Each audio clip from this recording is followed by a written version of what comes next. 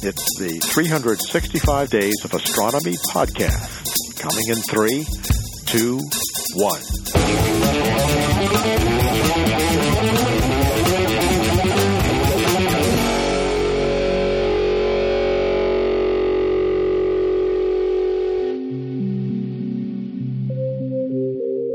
Women have long played a prominent role at the forefront of astronomical and space research.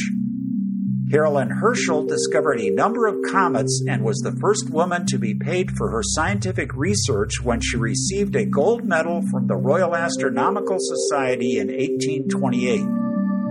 Annie Jump Cannon established the system that we use to classify the spectra of stars, which led to the understanding of how stars work.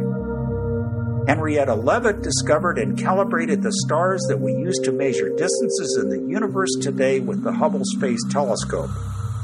Dr. Jocelyn Bell Burnell discovered pulsars. Navigation engineer Linda Morabito discovered volcanoes on Jupiter's moon Io. Dr. Sally Ride was the first American woman in space. These are a few of the women who have made fundamental contributions to astronomy and the space sciences. Currently, women are exploring the planet Mars.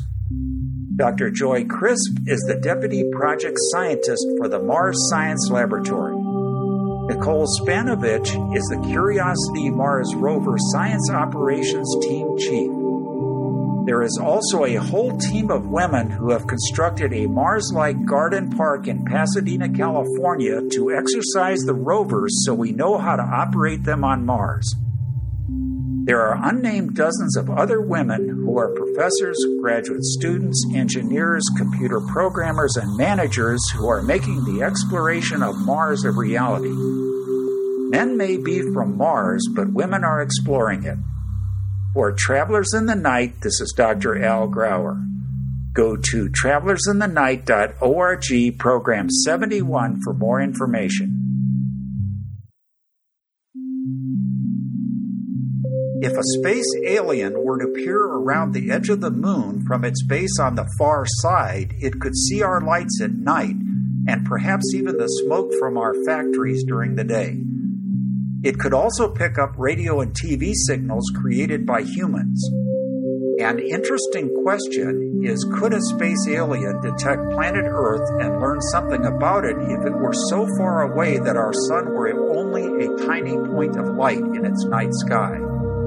When a planet passes in front of its star, it causes a tiny dip in the star's light. The NASA Kepler spacecraft has discovered a number of Earth-like planets using this technique. During this tiny dip, the light from the star passes through the planet's atmosphere. This causes the light from the star to be changed so that some of its colors are missing.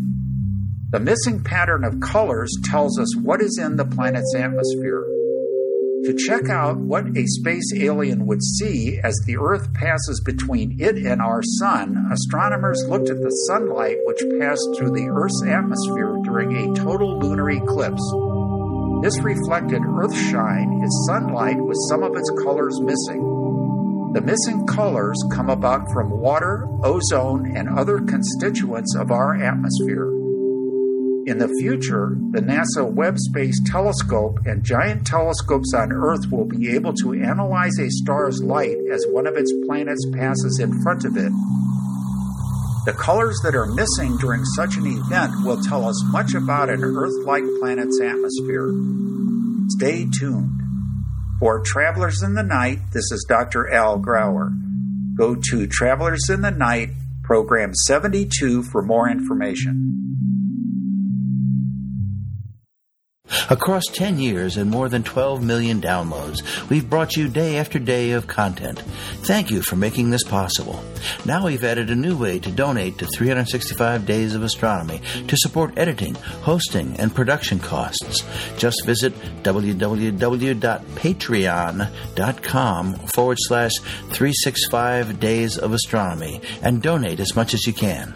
Share the podcast with your friends and send the Patreon link to them too. Every bit helps. As we head toward our 10th anniversary on January 1st, 2019, we have to ask, what in the cosmos do you want to hear about?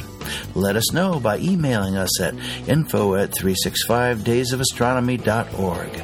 Thank you. You are listening to the IYA 365 Days of Astronomy podcast.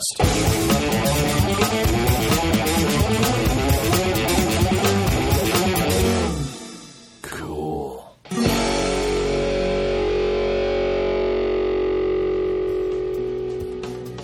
The 365 Days of Astronomy podcast is produced by the Planetary Science Institute. Audio post-production by Richard Drum. Bandwidth donated by Libsyn.com and Wizard Media. You may reproduce and distribute this audio for non-commercial purposes. Please consider supporting the podcast with a few dollars or euros. Visit us on the web at 365daysofastronomy.org or email us at info@365daysofastronomy.org. This year we will celebrate the Year of Everyday Astronomers as we embrace amateur astronomer contributions and the importance of citizen science. Join us and share your story. Until tomorrow, goodbye.